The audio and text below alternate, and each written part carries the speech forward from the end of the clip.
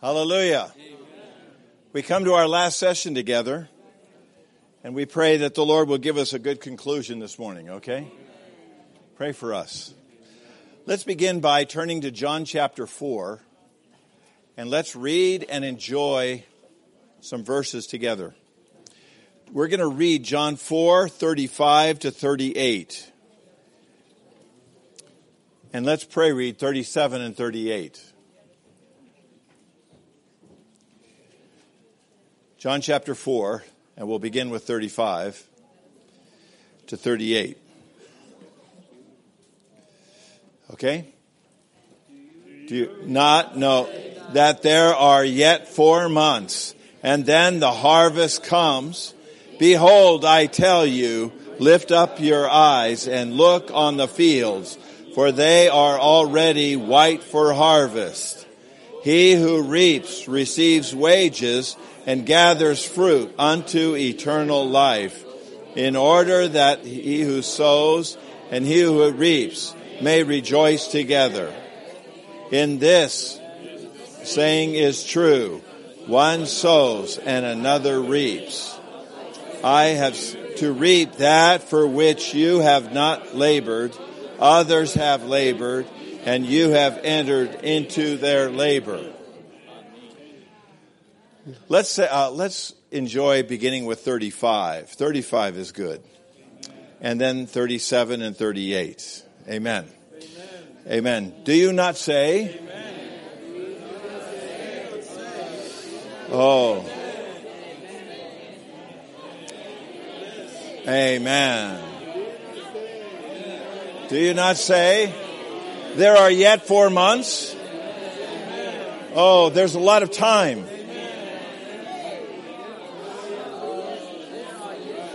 Amen. Oh, saints, there's no time. There's not 4 months. And then the harvest comes. Behold, I tell you. Behold. Amen. Amen. Behold. Lift up your eyes. Lift up your eyes.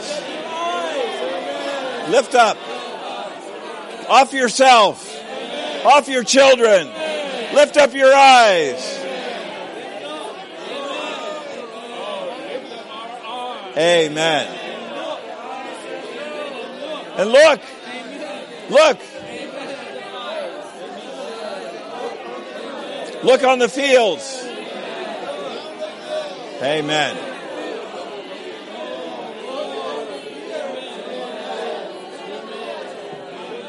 Look on the fields, for they are already white.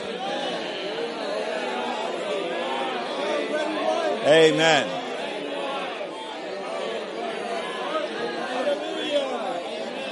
Not later. Already.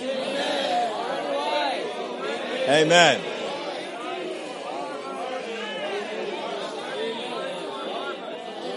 White for harvest. Amen.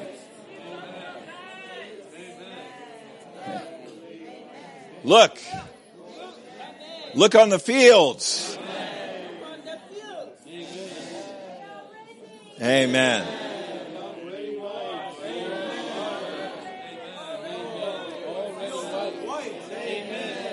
For in this the saying is true. Is true.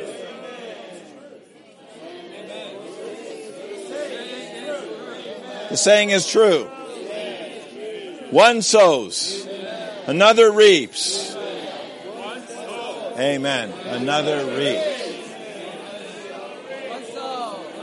Another reaps. Hallelujah. Another reaps. I sent you to reap. Amen. Amen.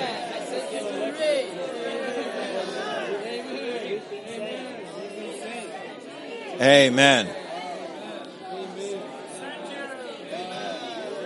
Amen. Reap that. That for which you have not labored. Amen. Amen. Others have labored. Amen. Others. Others have labored and you have entered into their labor.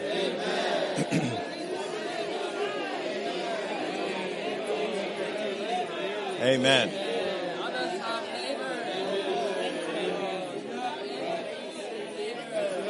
Amen. Amen. You have entered into their labor. These verses show the service in the body. Corporate reaping. Some sow, some reap, but we rejoice together. Hallelujah.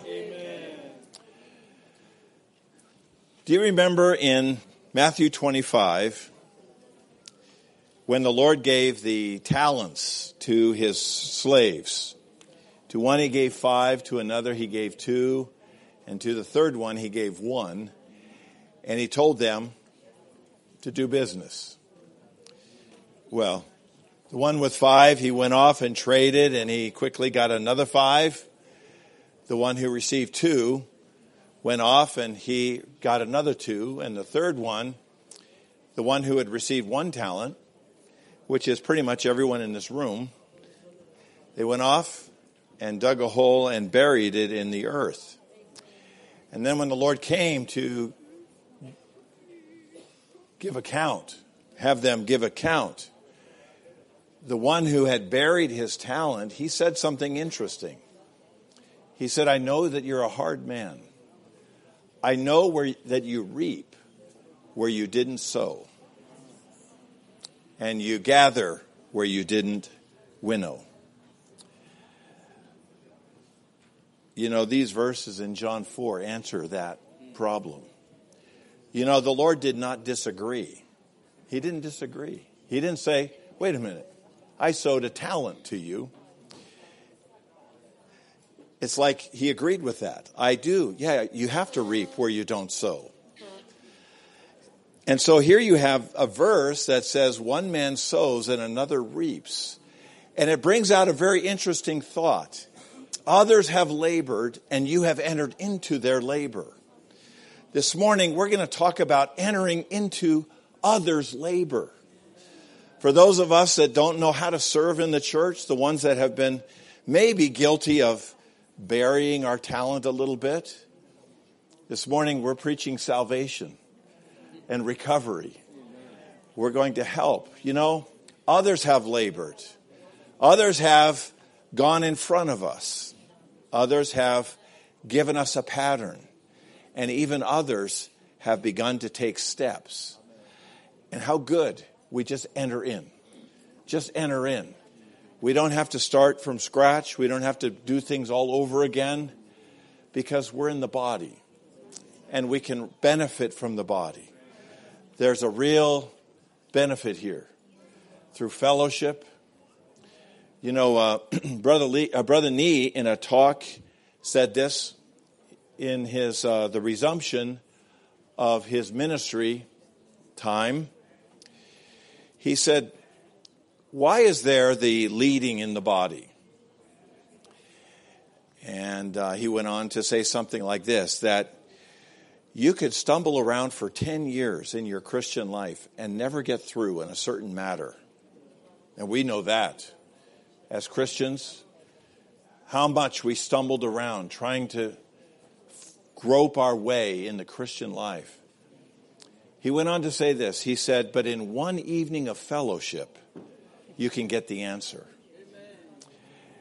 And that the fellowship, the leading in the body, is for us to cut down mistakes and to shorten our journey.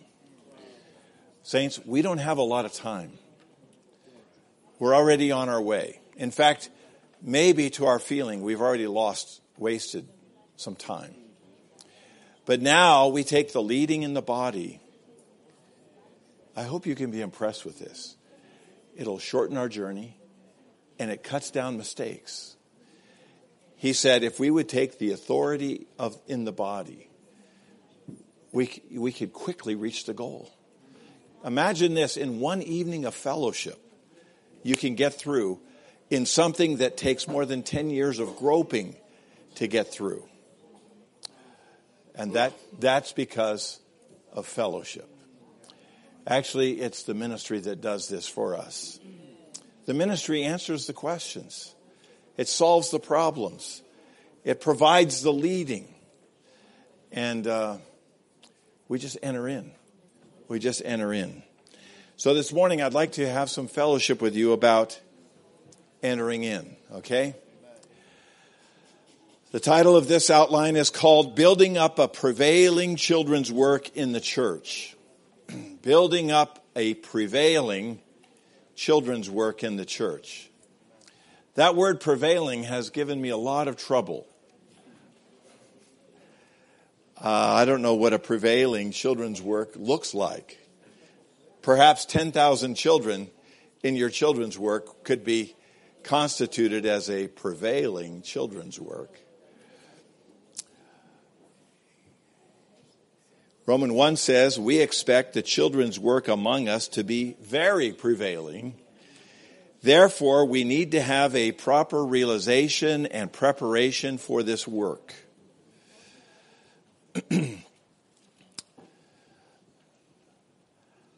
How can we build up? Let's coordinate this morning, okay? How can we build up a prevailing children's work in Europe, in Germany, in the UK, in France, Italy, Russia, Moscow? Prevailing children's work. How does it happen? How does it come about? You know, when the Lord created Adam, he began with one. Just one. Today on the earth, I don't know how many billion people there are. But it's prevailing. After he made that one, Genesis 1:28, it says, and God blessed them. And God said to them, be fruitful and multiply and fill the earth and subdue it. Saints, we need the Lord's blessing. We need him to bless us. We have to ask for this. Lord, bless this. Bless this word. Bless this week of meetings. Bless what you've put in our heart. How we depend on your blessing. The disciples brought 5 loaves and 2 fishes to the Lord. They went into the Lord's hand. He stood on the ground and he looked up into heaven because he realized and he wanted to testify that he was not the source. God is the source. And he was looking to the source, the sender, for blessing. When we go back to our places, this should be our prayer. There's just 2 of us. Lord, there's just 5 of us. How we need your blessing. We always calculate according to our strength, our capacity, our time. What can I do? Well, I can do this and I can do that. And it adds up to about this much. It's commensurate to what we can put out. But when you have the Lord's blessing, it is unexpected results.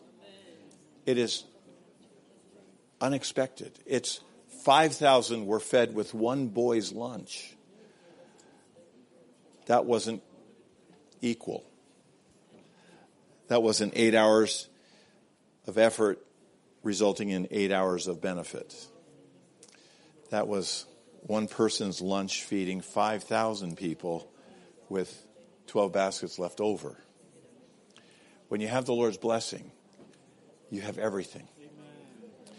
Brother Nee said that we all have to be brought by God to this point that we realize that everything depends on his blessing.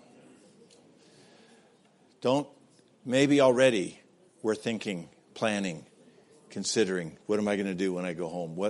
Who am I going to get together with? Well, I hope so. I hope there's some consideration like this. But I hope that your prayer will be, Lord, we need your blessing. We only have 5 loaves. We just have 2 fish. And what is this with such a great need? With such a great need. 2 times in that message, Brother Nee said this. He said, we need to be brought by God to this point in our service to him that everything depends on his blessing. You know what that means? That means we are nothing, and he is everything. We come with nothing, and he does everything. So our coming together for something to be prevailing, I think feeding 5,000 people with one boy's lunch could be considered prevailing, don't you? So when we talk about building up a prevailing children's work in the church, don't forget this point. In Genesis 1:28, it said, and God blessed them. Blessed them. That's everything. In our work for the Lord, in our service to him, never count your strength, count your ability, your capacity, your money. Don't count that. Only count what he could bless. And so that means that we have to be in a condition that would invite the Lord's blessing. There's some things about us that makes it very hard for the Lord to bless. If we're in our self-consciousness, our self-effort, in our natural life, it's very hard for the Lord to bless it. If he blesses it, then you're going to think you did it. You're going to think it was all you. Remember the battle with Gideon? Gideon and his 300? 32,000 came forth to fight. The Lord said, too many. If you're scared, go home. This morning, if you're scared, go home. And there was 10,000 left. Then the Lord said, okay, still too many. You're going to think it's you. I'm going to win this battle. There's no question about that. But the problem is I don't trust you. You're going to think you did it, and you're going to become proud. So he said, still too many. And then he brought them, he tested them, bringing them to the water to have them drink, to watch them, observe how they take water. Water is a necessity for our human existence. How do you deal with necessities? How do you deal with jobs and kids and family and responsibilities? And there was 2 kinds of drinking. One kind was just indulging. And sure, you're a mom. You have to. No one will blame you for that. You know, they carried their gear on their back. And so these thirsty soldiers, they came down to the brook. They threw off their gear. They knelt down and they put their face in the river. They must have been pretty thirsty. And they took water. And the Lord told Gideon, watch them. Others went down. They knelt down, leaving their gear on their back. And they brought the water up to their mouth, indicating that they realized that they were in a war. And at any minute, the enemy could attack them. And they can't get defeated. And so the Lord said, okay, all those threw off their gear, send them home. 300 left. Gideon's a little bit scared. 300. You see, as parents, as the older generation in the Lord's recovery, middle age, young working saints, how we take our jobs, our family life, how much time, effort, energy, heart, how much of our capacity is devoted to that. Yes, it's a responsibility. But the danger is that we indulge to the uttermost. taking it as an excuse for us to not be in the church life that much, to not be that available that much. And then when the battle comes, we're watching on the sideline. We're disqualified.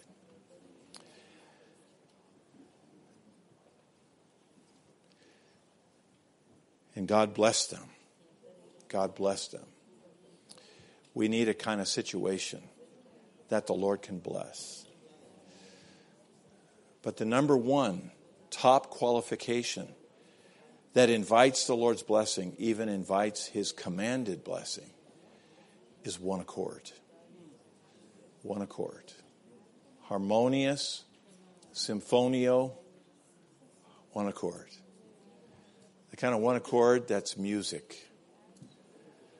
Where there's no self, no self-pity, no self-centeredness, no self-opinion. There's just no self. We went to the cross. We went to the cross in a definite way. And when we got hurt, we got a little offended, we went back to the cross. And we stayed there. Because the one accord is everything to us. This is our culture. This is our life. Our life depends on this.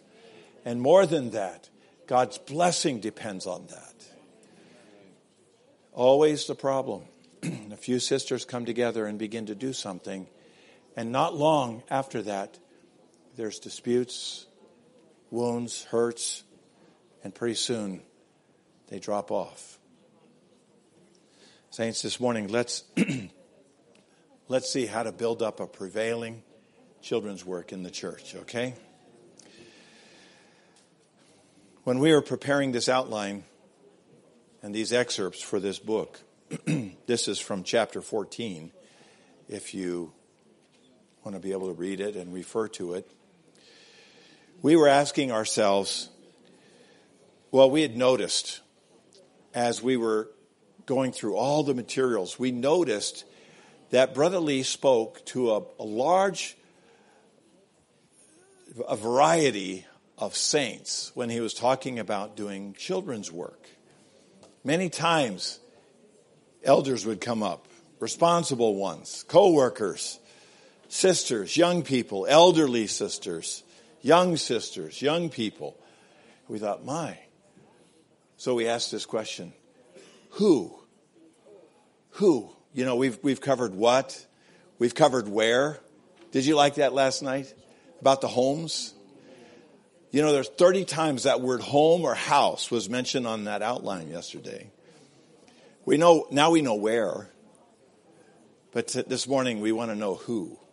Okay? Who does this? Who bears this?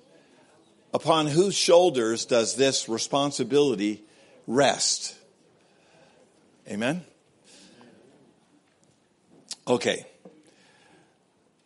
A says, when we speak of the children's work, we are referring to children who have not graduated from elementary school, but are more than 5 years old. These are the target of our children's work.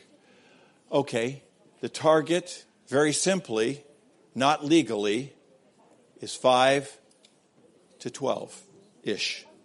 Elementary, primary school age. This is when we really work. The work.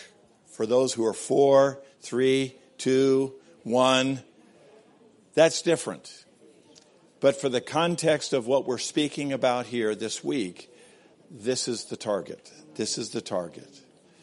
One of the brothers recently told me, he said they have an idea, I think they heard this from somewhere, that they're starting with babies, 1-year-olds. And I thought, well, you know, that's not what Brother Lee said. Is that how you are? I mean, but you know what they're doing? You know, moms with 1-year-olds know other moms with 1-year-olds. I mean, they're everywhere. They see them in the grocery store. They see them at the park, on the sidewalk out in front of the apartment. And somehow they find each other.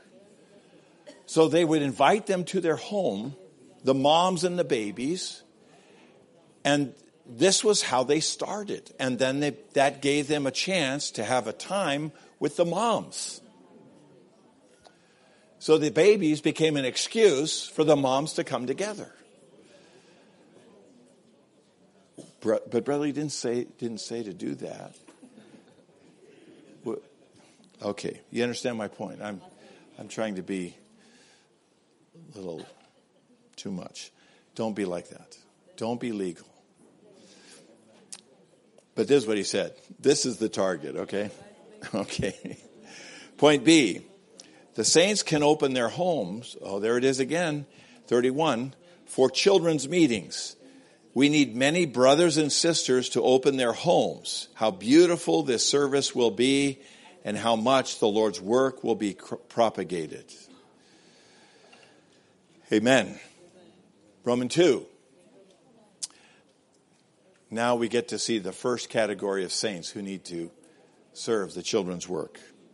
The responsible brothers and the co-workers in every place must what? See the importance of the children's work in God's family. This should be a great matter to us.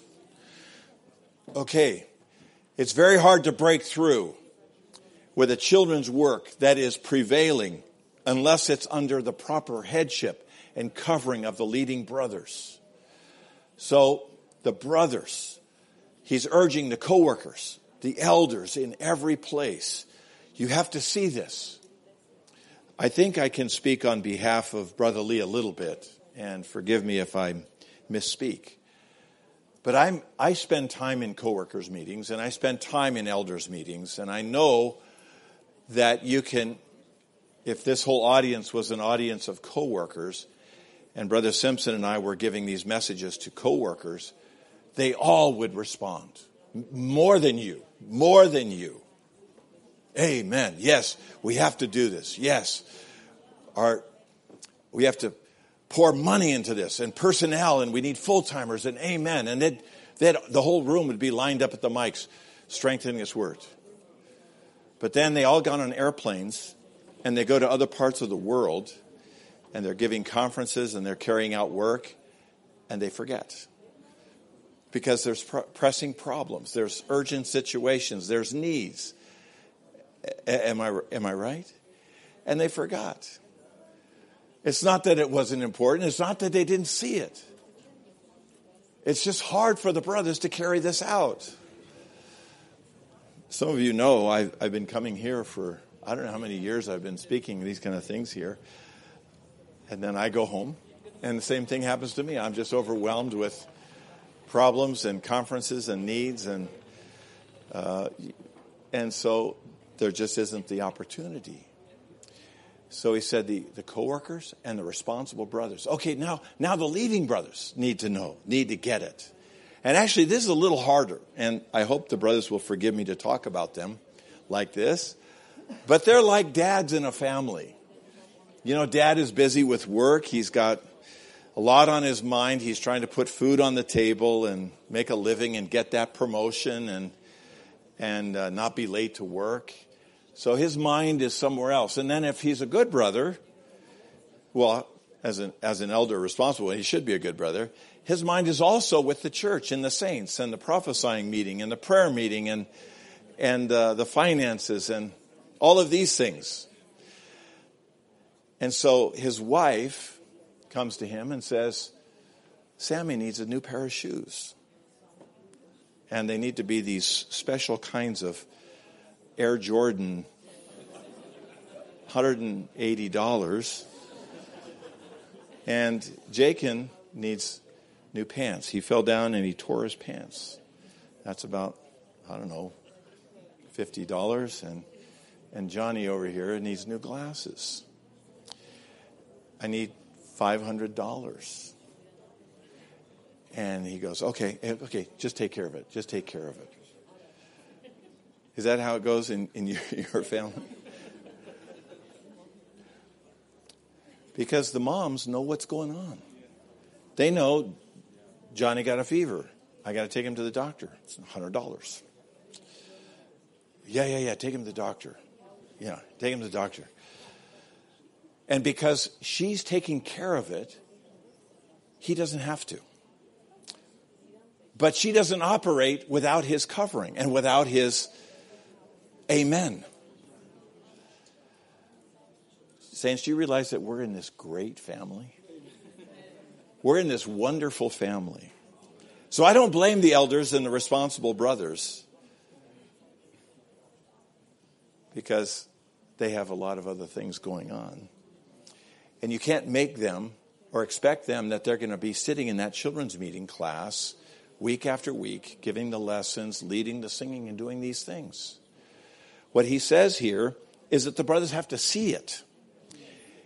And the importance of this great work, of the children's work in God's family. And I love that. This is family, saints. This is the great family of the Lord's recovery. This should be a great matter to us.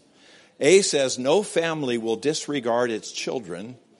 As a priority, a family looks after its children, raises them, and teaches them. Hence, we must serve the many children in God's family. This is God's family. You know, when it says no family will disregard its children, we have to be careful that we're too much just for our kids, We have to lift up our eyes, like we pray-read. Look on the field. It doesn't mean we disregard our children. We're talking about the great family of the church, the Lord's recovery. At this point in the message, Brother Lee said that our success is going to depend partly on two things. The materials, the teaching materials. And we need good materials. There's no question about this.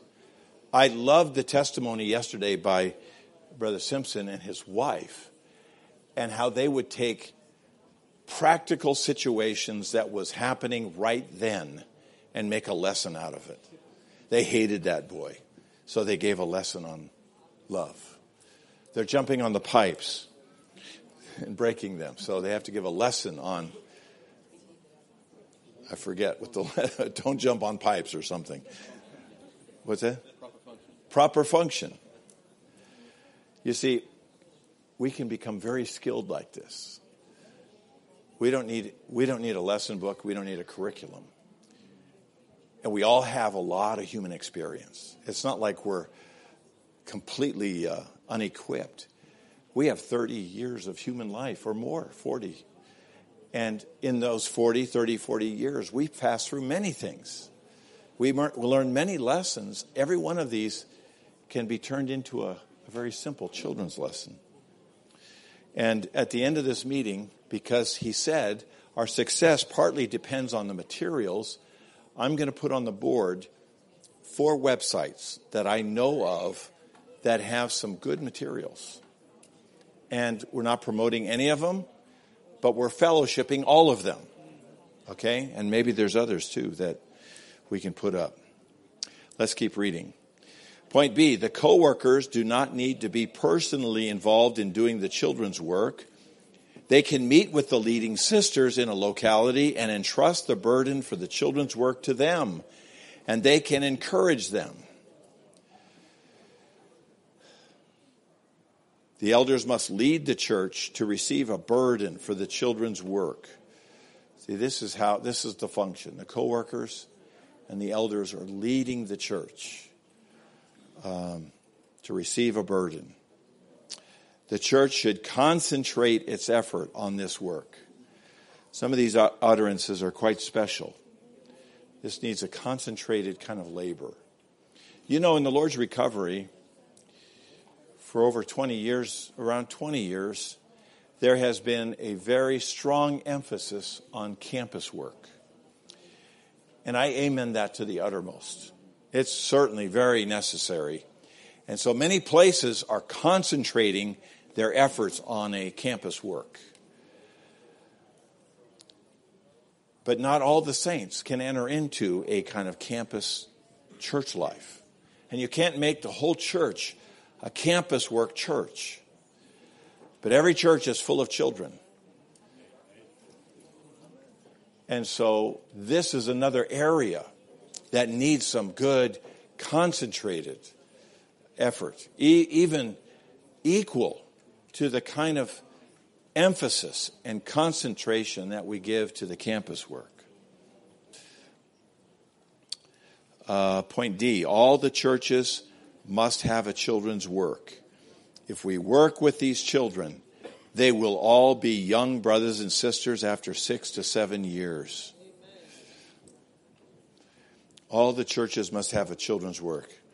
We put this point in here because it's important and because there's a history that some churches, because it was so troublesome, they stopped their children's work for a period and they just told the parents, you take care of the children. You have to raise the children and you have to bring them up. And this sounds right. You know, the children is really the parents' responsibility first and foremost. It's not the church's responsibility. And so you could say, for all practical purposes, that's right. Give it the burden back to the parents. But what about the increase? You know, what about the neighborhood? What about the children that don't have godly parents? What about the church, the saints that come into the church life who don't have a knowledge of the Bible or a proper understanding of godly things? You have to do a children's work. And this place, these places that happened after 6 or 7 years, their teenagers really became a real mess. It became a major problem. All of a sudden, now you have teenagers that don't have anything. And because eventually the church stopped emphasizing this, the family stopped emphasizing this, and by the time those children got into the teenage years, there's a big gap there. It's a big gap. Every local church should have a children's work. All the churches must have a children's work. One of the verses on here is Zechariah 4:10. It says, "For who has despised the day of small things?" Children's work is the day of small things. Point E, we cannot continue to work as we have in the past. We must change our ways. In the past, we neglected the work with the children. He went on, now we must concentrate our efforts on the children, the young people, and the sisters. When you read this chapter in the book, Brother Lee talks a lot about the sisters. And so I want to talk a lot about the sisters this morning. If you grant me the grace.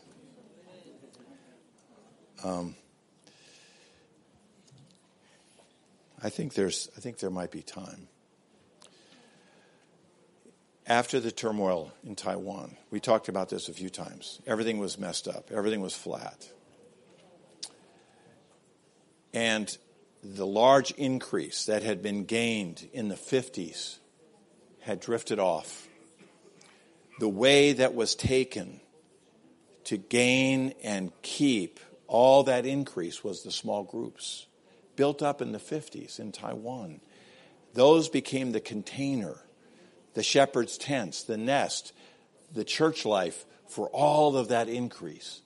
And it was in those years so many were trained and perfected and became very useful.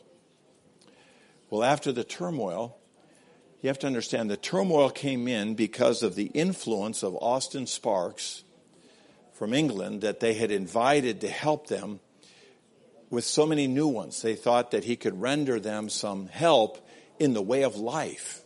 He was premier. He was preeminent in this matter of the resurrection of Christ. The brothers learned something from him. He had a share in the Lord's recovery. But by this time, first time he came, he rendered a certain amount of help. 2 years later, they invited him back. But this time he expressed his opinion against the ground of locality, the church. And because so many had been helped by him the first time he came, the second time he came, he had quite a loyal following. So when he began to talk about spirituality, about there's no need for the ground of the church, the practice of the church life like this, it takes too long to explain.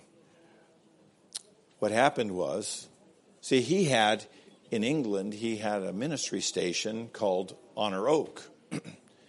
And there was no church. It was just a ministry station. And his burden was just to minister. And he built up a ministry. And he built up a following. Saints, listen, there was no container. There was no practical church life. After he died, it's gone. It's just gone. And so these young brothers, these young ones in Taiwan, under that kind of influence, began to have this kind of aspiration to build up a ministry, to build up this kind of spirituality. And so they de-emphasized the small groups. The congregation was emphasized subtly or overtly, I'm not sure. But the result was this: all the groups got blown away. No more small groups. Just kind of a congregational kind of church life. Well, when you have a congregation, when you have a big meeting church life, just corporate gatherings like this, look on the front row. It's just all brothers. The elders are brothers. They're all sitting on the front. It's kind of the brothers. It's where the brothers serve. It's where the brothers take more lead, take more function. When you have the church life in the homes, that's where the sisters function. That's their domain.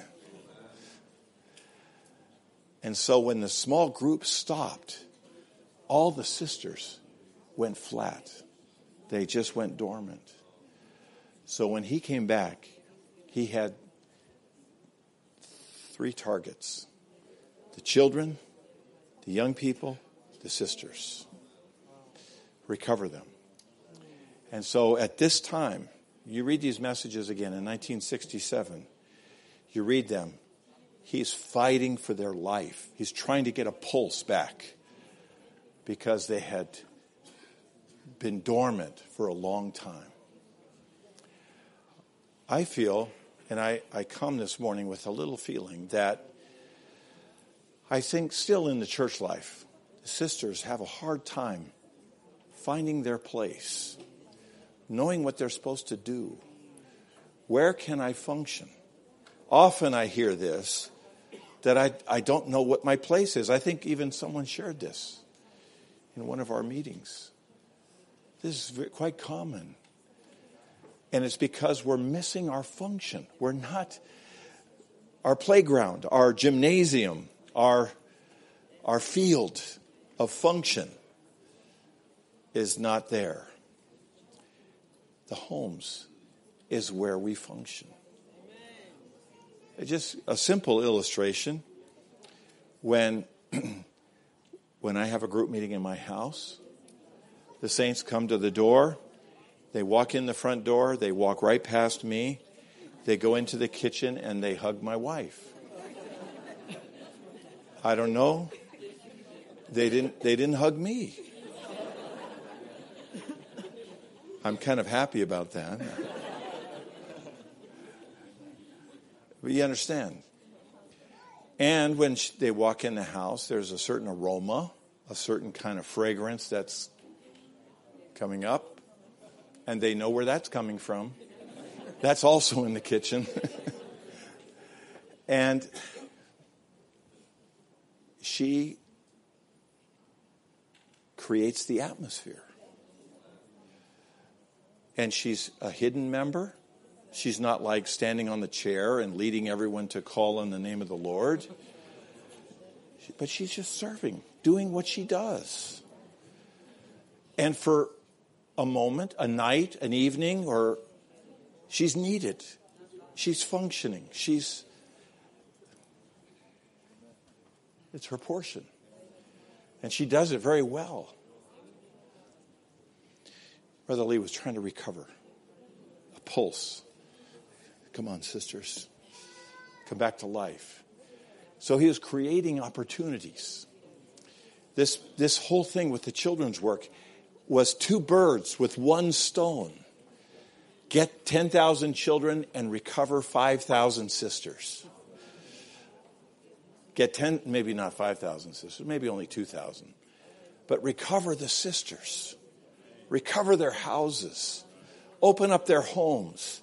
It's too easy when you're not functioning in the church life. Then you dive into your children, your responsibilities. You find somewhere else to spend your life, your capacity, your heart, your burden.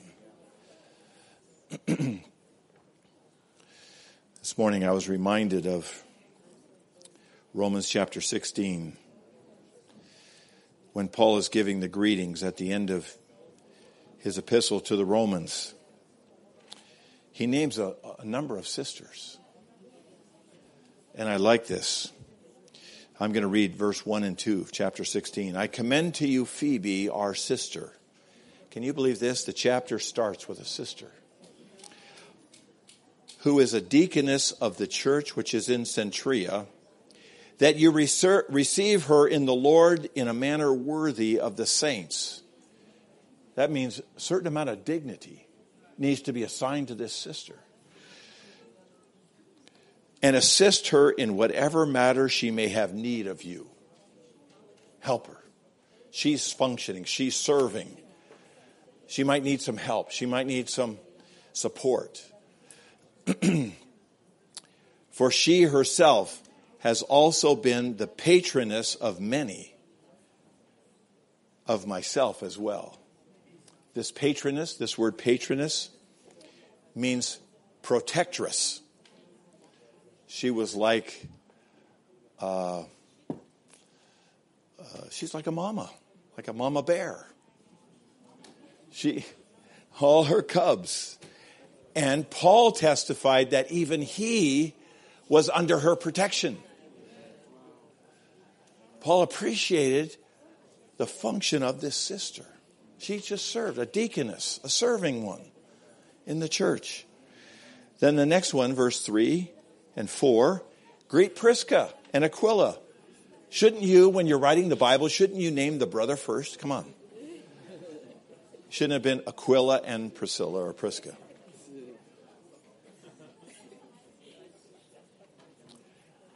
Greet Prisca and Aquila, my fellow workers in Christ Jesus, who risked their own necks for my life. This is so personal to Paul. The function of these sisters. There's no way Aquila could open his home if Prisca wasn't right there, cooking, supporting, providing. Sometimes we ask the sisters to release their husbands, to serve, to function, to be available. This morning, I don't have that kind of feeling. My feeling is just like this. The role, the function of the sisters is so crucial. Sometimes my wife, and you can't tell her I said this, okay?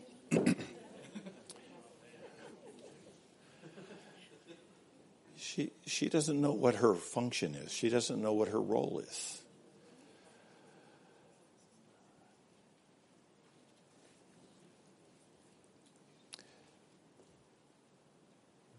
But there's no way I can do what I do if I did not have her support.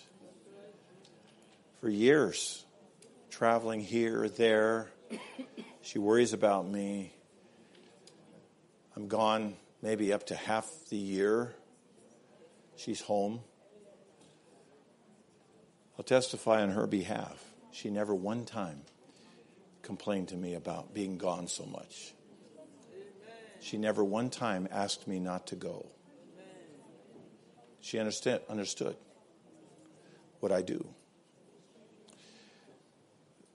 I come to Poland. She worries about me. I got to bed last night at 12:30. I got up this morning at 5:50.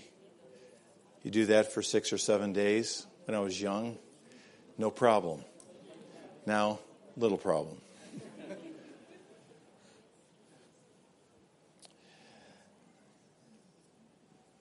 I said, look what came out. So many things out of Poland, our labor coming here. And she said, but that was you. You can't tell her I'm telling you this, okay? She said, that was you. And I thought, my, you don't get it. I can't do this without you. There's just no way I could do this. If I knew that you were home and unhappy or sad or mad or suffering, I couldn't stand here. I couldn't do this.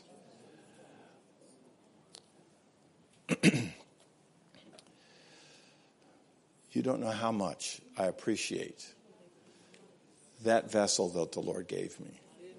I didn't know it. I didn't know it 45 years ago when I married her. But I sure know it now. Maybe this is too personal.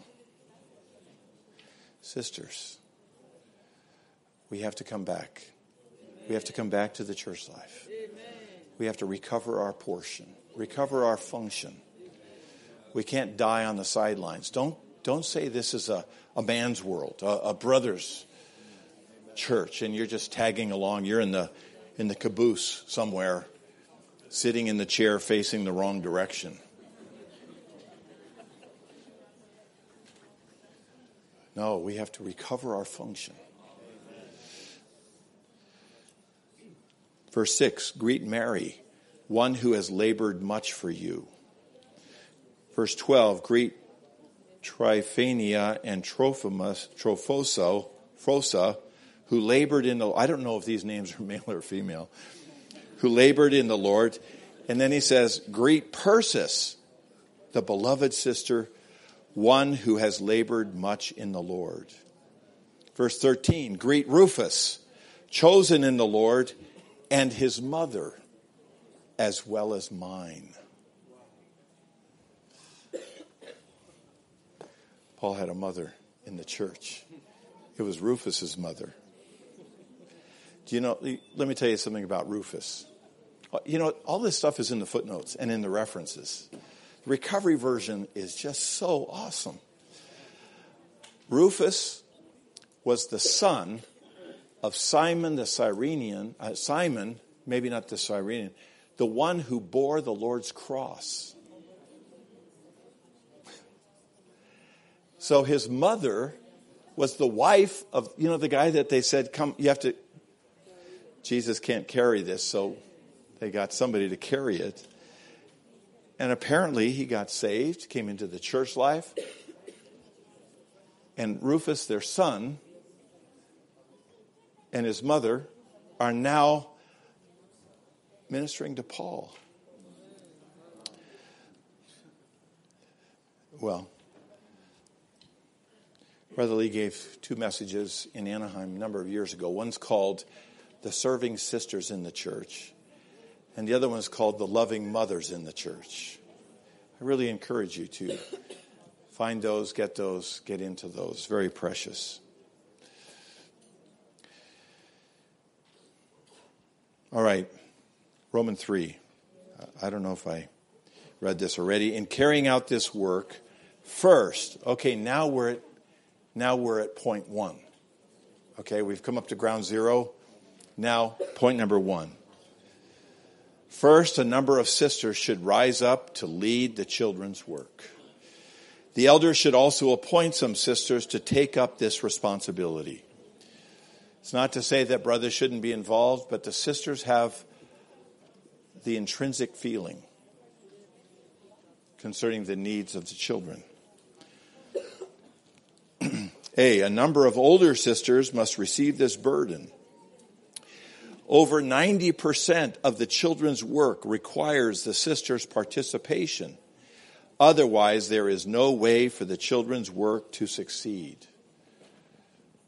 The sisters bring 90% of the value of the children's work to it.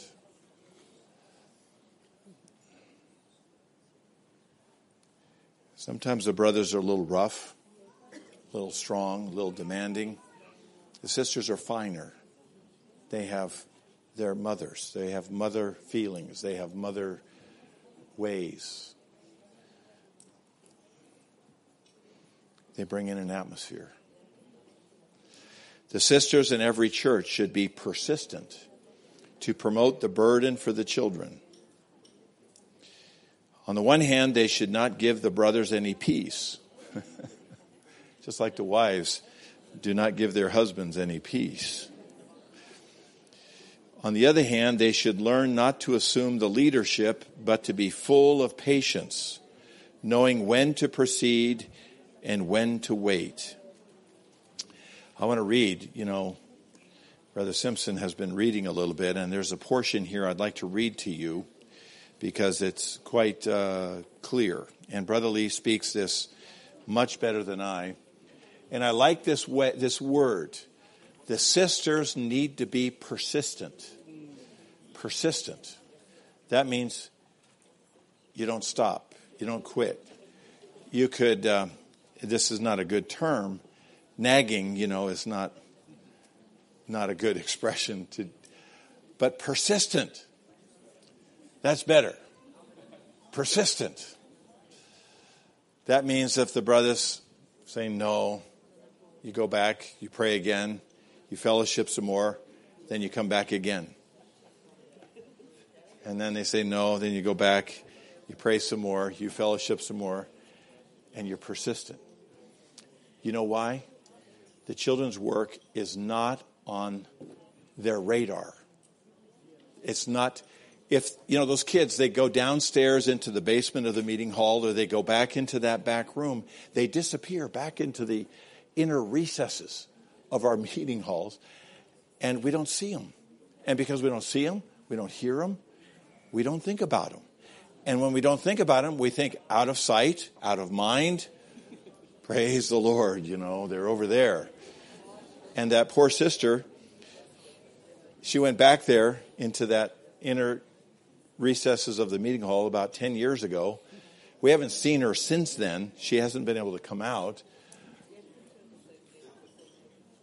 But anyway, it's because of this that we have to be persistent. All right. And I like this utterance. This is on page 228 in the middle. My burden in this chapter is to kindle a fire within the sisters.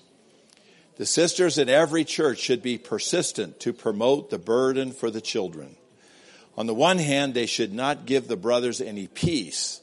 And on the other hand, they should learn not to assume the leadership, but to be full of patience, knowing when to proceed and when to wait.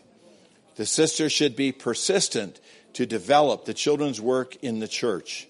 Furthermore, according to the leading of the Lord, I'm sorry for the translators, they should fellowship with other sisters who are serving. As the sisters fellowship more and more, the burden for the children will increase more and more, and the number of sisters who are burdened will grow as well. Through fellowship, more and more people will be burdened for the children. Okay, so he's giving us the way. We start with some sisters who have a burden, and they begin to fellowship with some other sisters, and they pray, and they fellowship. This is the way. And then you get into the ministry. You read some portions, pray some more, fellowship some more. There's a certain amount of heat being generated.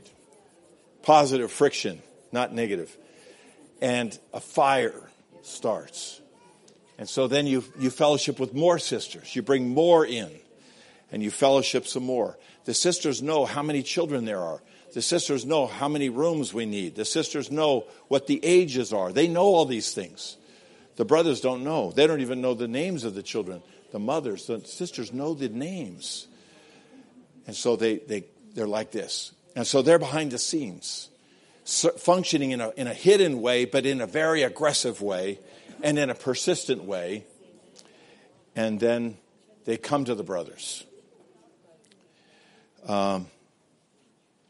The sisters should fellowship about the way to carry out the children's work. Okay, before you go to the brothers, don't just go and say, we need a children's meeting. We need a children's meeting. No, fellowship. How are we going to do it? Get into the details. Give the brothers a list of names, the ages, the levels, what lessons you'll use. All this could be fellowshipped. All this could be as a proposal, as a consideration. Let me start that paragraph again. The sisters should fellowship about the way to carry out the children's work. For example, they can determine how many sisters are available to be with the children, how many young sisters can teach the children, how many children can come and even bring other children to the meeting, and even how many cannot come. Once they have a general idea of the situation, the sisters should meet with the elders. There you go. And let them know the needs in the children's work. This will surely activate the work among the children. Although the sisters should not assume to lead or head up anything, they should be persistent so that the brothers who take the lead can promote this matter. All the sisters' service, including the children's work, should be done in this way. Okay, let me continue. The sisters who have a burden for the children should stand in the position of sisters with their heads absolutely covered. They should not take the lead or head up anything, but only actively promote things. They can speak to the elders so that the elders who do not have a burden will become burdened over time. You see that? Where did the elders get the burden?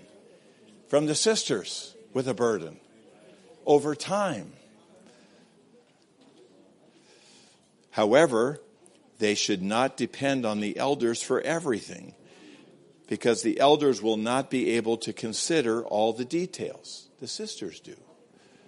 In other words, sisters don't just go to the brothers and say, okay, tell me what to do. Tell me what to do. Like that. No. You fellowship.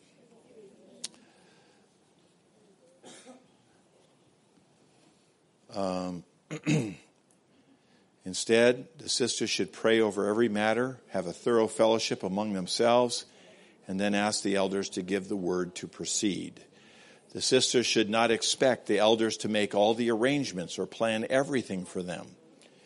The sisters can make the plans and arrangements, but before implementing anything, they should bring their plans and considerations to the elders and ask the elders to examine and approve them. If the elders do not approve of a certain aspect of the arrangement, it should be dropped. The sisters should not do anything that has not been approved by the elders. This kind of fellowship and coordination will result in the elders becoming more burden for the children's work. Amen? Okay, let's keep reading.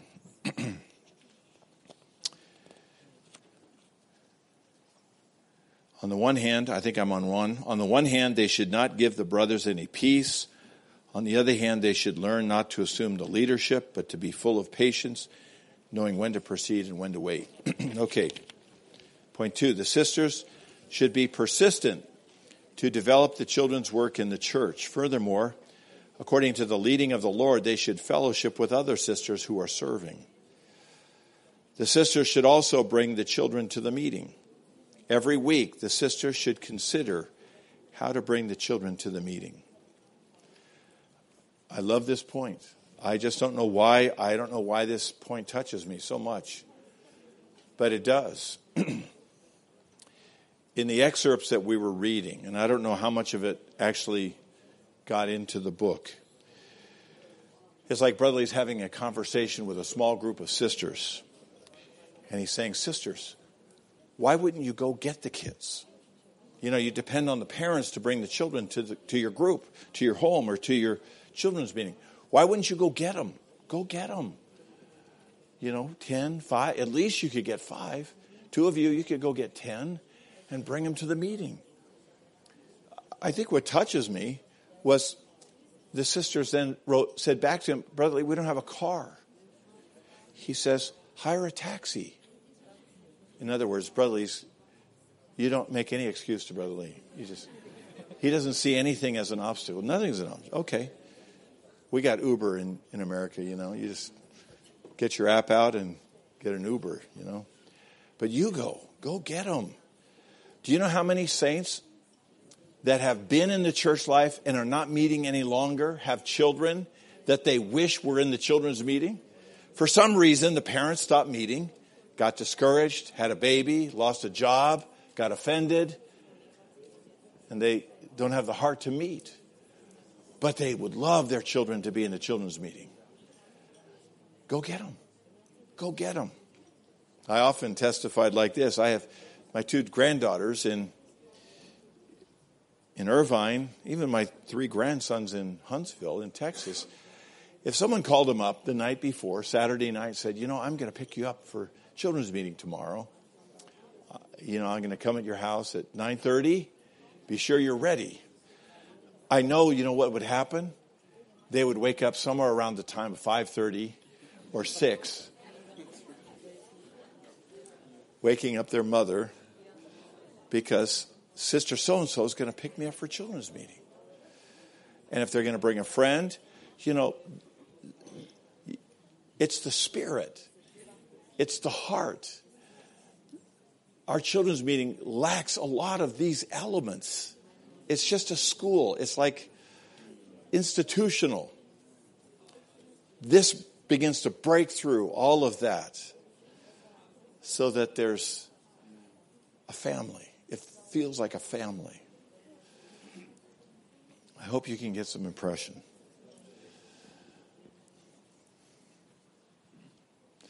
Point D, we must use the young sisters to lead the children's meeting. The church should train the teachers so that the young sisters learn to teach and lead the children. You know, you have to teach the young sisters, young people. Later on in the outline, he talks about the high schoolers and the junior highs. Perfect junior highs to teach the children. Point E, many of the sisters love the Lord. Actually, this is the point. Many of the sisters love the Lord, but they need to find a way to do something for the Lord. We don't know what to do. If we bear the little ones as fruit, the Lord will add them to our account. What a tender word. What a sweet word. Sisters, we bear these little ones as fruit.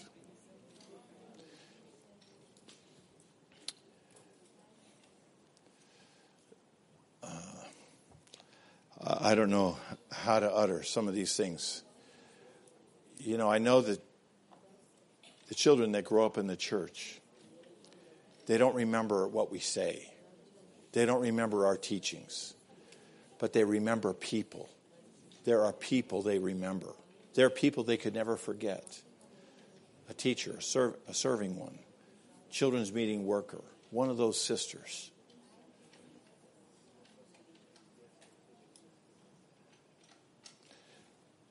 The Lord will add them to your account. They become your fruit in the gospel. If we bear these little ones as fruit, the Lord will add them to our account. Only eternity will reveal the result of this. Perhaps out of a group of children for whom we are caring, some will become apostles. Out of the children's work, some were raised up to become so useful.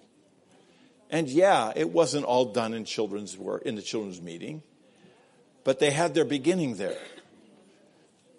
It's like this: one man sows and another one reaps. Someone comes along behind you and does something more. Someone comes behind him, does something more. Something more. Eventually, it's the Lord who reaps. They became an apostle. They became so useful to the Lord. And you had a share in that. They're your fruit. Therefore, I encourage the sisters to do this good work. All the housewives can bring children to the meetings, and the younger sisters can be trained to cooperate with them to bear these little ones as fruit. You know, this tells us that this kind of children's work has eternal value. Only eternity will reveal the result of this. It has eternal value. Okay, so we got the co-workers, elders, responsible ones, sisters. Now we need another category. The young people. Romans 4. We also need the help of the young people in the children's work. This matter must be developed. There are quite a large number of children in every locality. As soon as we begin the children's work, the young people will begin to function. They can all take part in serving the children. We can ask the brothers in the church to perfect the junior high and high school brothers and sisters to assist in teaching the children. With regard to the children's work, even though junior high and high school students can teach in the children's meetings, the children's work will be carried forward by the full-timers. Because they will prepare teaching materials and make a schedule. I like that point in the outline because Brother Lee had the thought that we need full-timers to carry out this kind of work, to lead it, to carry it along, to advance it. Are there any full-timers in Europe serving children? Are there any full-timers in North America serving? I don't mean campus full-timers serving in children's meeting. I don't mean that. I mean full-timers. It's hard to find. Maybe in the Far East there's some. I don't know. I heard in the Philippines, maybe in Malaysia there's some. I wondered about Europe. I wonder if we should. I don't want to deactivate you. Think, well, the full-timers have to do it. Maybe it's better for me just to not talk about this for now. Talk to the brothers. Or you all go to sleep again. Okay. Point B, the young people need to give themselves to this work, and this will give everyone an opportunity to practice speaking.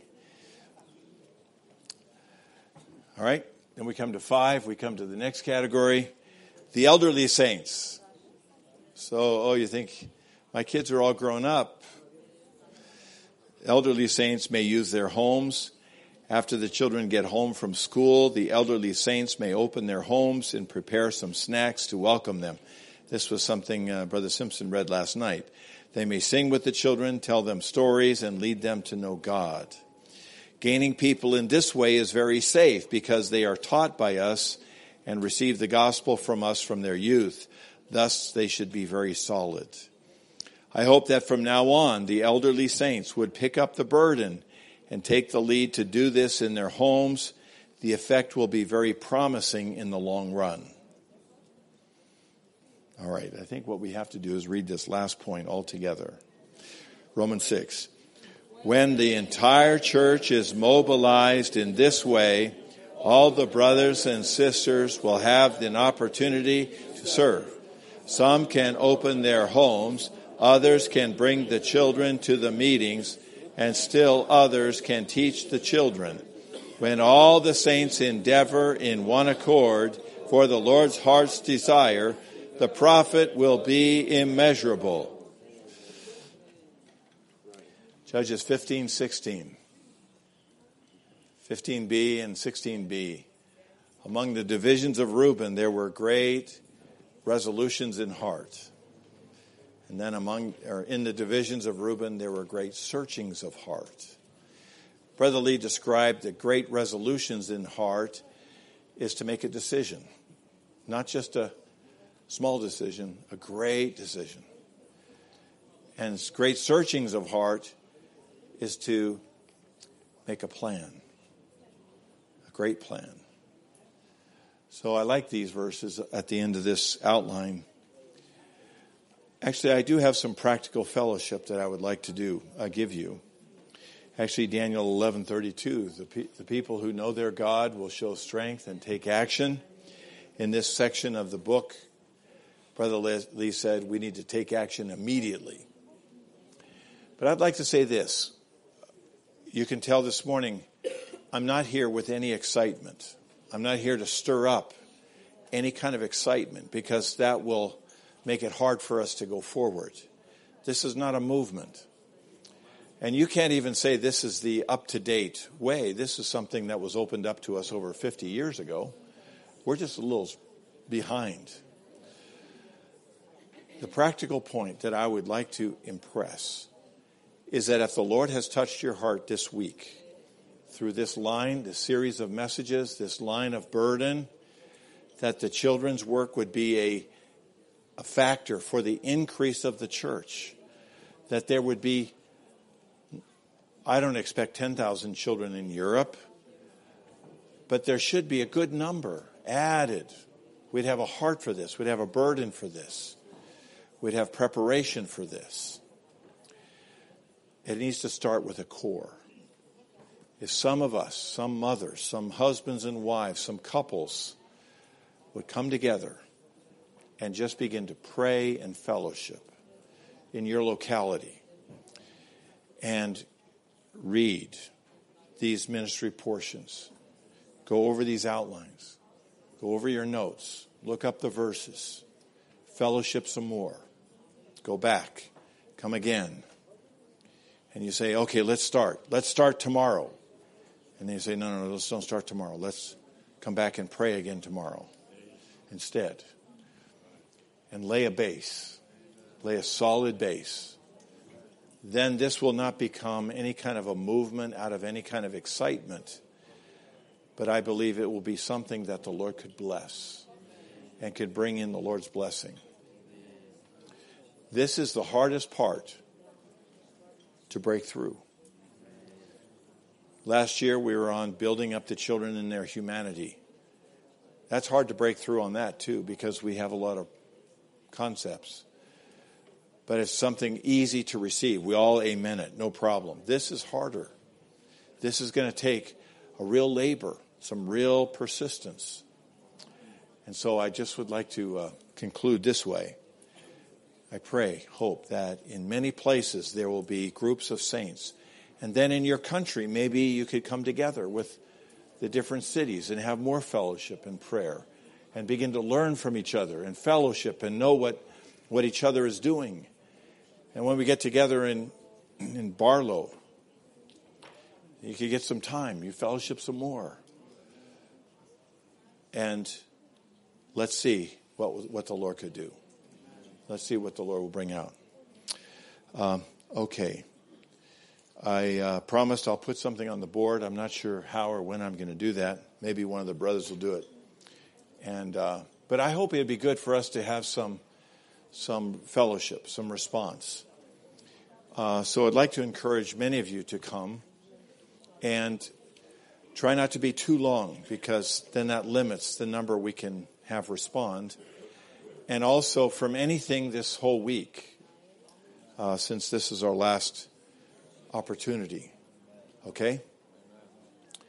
So I'll stop here. How about we just pray again? Pray that the Lord would bless us.